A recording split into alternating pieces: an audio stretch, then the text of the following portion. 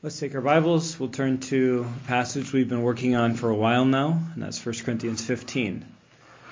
We've been studying the gospel, how it's the good news specifically about Jesus Christ, specifically about 4 events in his life: his death, burial, resurrection, and appearances, according to 1 Corinthians 15.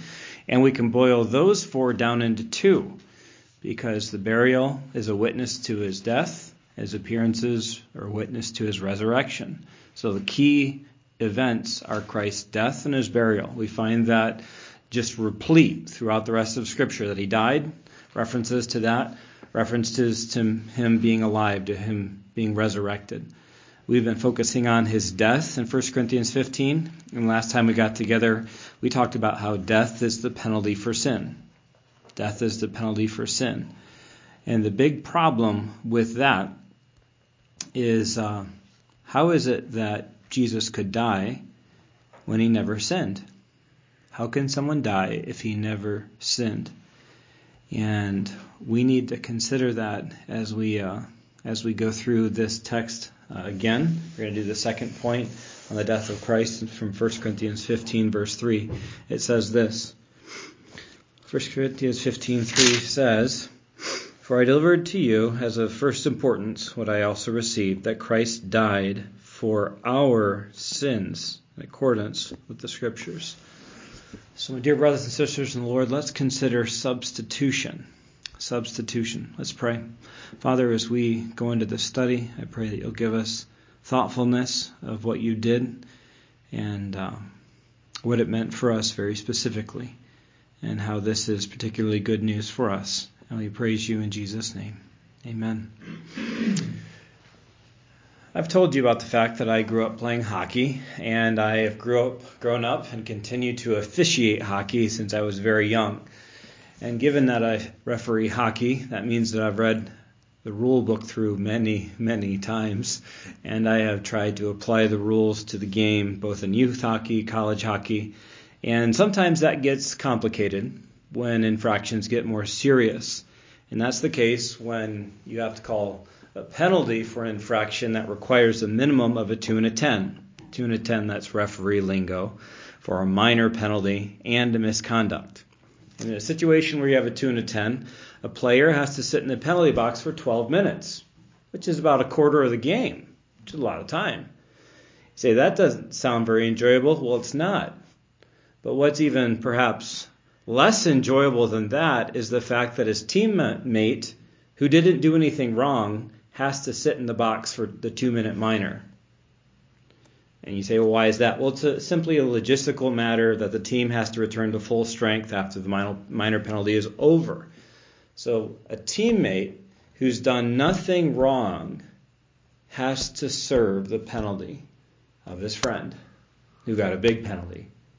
And that person, according to the rule book, is called a substitute. And substitution is the answer to the dilemma that we face in 1 Corinthians 15, the fact that Jesus died. He shouldn't have died because he was righteous, but he still died. The answer to that issue is substitution. So I'm going to do 2 things today, Lord willing. I'm going to establish the dilemma being that Christ did die, and then see our humbling reality that follows from that. The first point I want to establish is that Christ was without sin. Jesus never sinned. He was not born in sin.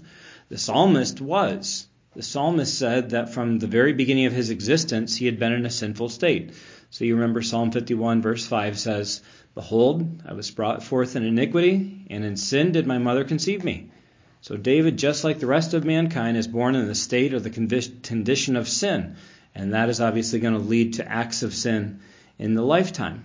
But Jesus wasn't. In response to what the angel said to Mary, remember the angel told Mary that she would conceive a child, and she asked, how could that be, given she was a virgin? And the angel explained, the Holy Spirit will come upon you, the power of the Most High will overshadow you, the child that will be born will be called Holy, the Son of God. So it's through the unique work of the Holy Spirit. It says that the Holy Spirit overshadows.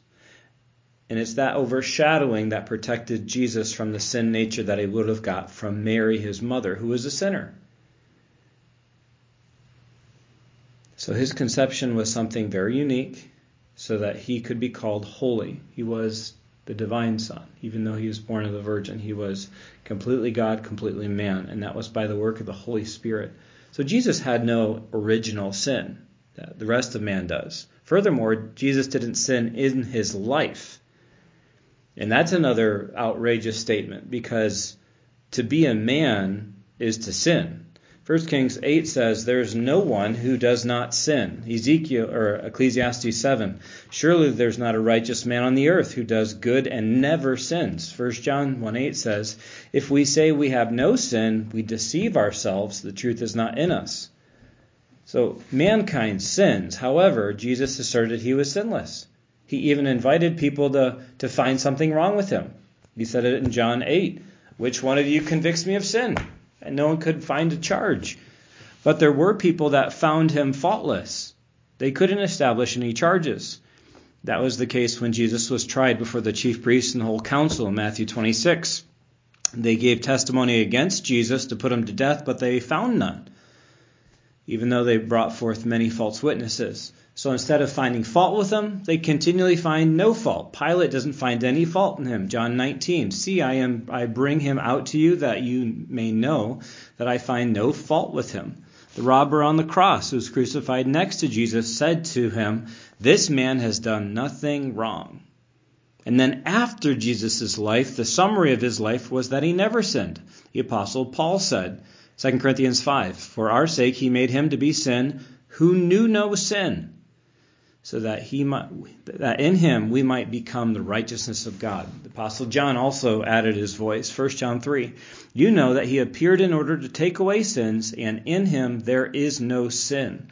The Apostle Peter said it. 1 Peter 2:22, he committed no sin, neither was deceit found in his mouth. The author of Hebrews 4, we do not have a high priest who's unable to sympathize with our weaknesses, but one who is in every respect has been tempted as we are, yet without sin. So there's the dilemma. Clearly, Jesus never sinned, but he died, and death is the penalty for sin. So how is it that Jesus could have died? And the answer is we see in 1 Corinthians 15:3, where it says, Christ died for our sins. Christ died for our sins. So he died as a substitute. He died in our place. Our place was to die for our sins. We were condemned to die because we were under the just wrath of God. Ephesians 2 says that we were children of wrath. Let me read another passage which is key on this point. And I just want you to listen for who did Christ die for? Think of the kinds of people that Romans 5 says he died for. For while we were still weak, at the right time, Christ died for the ungodly. For one will scarcely die for a righteous person, though perhaps even for a good person one would dare even to die. But God shows his love for us in that while we were still sinners, Christ died for us. So we were supposed to face the music because of what we had done. We'd been lawless. We were destined to die. We were destined to stand before Jesus Christ, the righteous judge, who would judge whether or not we had perfectly loved God with all of our heart, soul, and mind from the very beginning to the very end. And before him, we would have been sentenced to eternal punishment. But Jesus died for our sins. He died for our benefit, so that we wouldn't have to die for our sins. He took our punishment that we deserved. He took that on himself. And since he paid for the penalty for our sins, we're no longer condemned to die.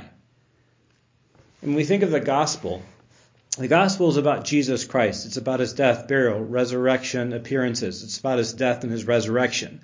You say it doesn't sound like the gospel is much about us. Well, it is about us to one little notion that Christ died for our sins. What we bring to the gospel is the sin aspect. That's our only part in the gospel, that Christ had to die for our sin. And that's what makes the gospel near and dear. Instead of something that's far off, of no real concern to us, the gospel is of great importance to us because Christ died for us in our place for our benefit. John Newton, who wrote Amazing Grace, he also wrote, he died for me. In that song, we say, oh, can it be upon the tree the Savior died for me? My soul is thrilled. My heart is filled to think he died for me. You know, it's not much to have to go sit in the penalty box for your friend who did something stupid and got a penalty, and you have to sit for 2 minutes while your team's shorthanded. That's not too hard, 2 minutes. But what we see in Christ and what he did for us, that's real substitution. To take on himself our sin, to pay the penalty for our sin. And what that shows us is God has wrought a great work in our hearts, that we look at Jesus Christ and we think he died for me. He is good. And we thank him for that. And that our disposition towards him is changed. That just shows God's work in our hearts. And that's what we can thank him for. Father, I ask that you will help us to think about each day what Christ did for us. This Christian faith is not about us commending ourselves to you, but instead it is about relying on the kindness and goodness of Christ to die for our sins. We ask, Lord, that you will help us to be mindful of that, to rejoice in that, and to thank you for the work of grace you've done in us and that you would do in others if we would tell them of you. We ask for that in Jesus' name. Amen.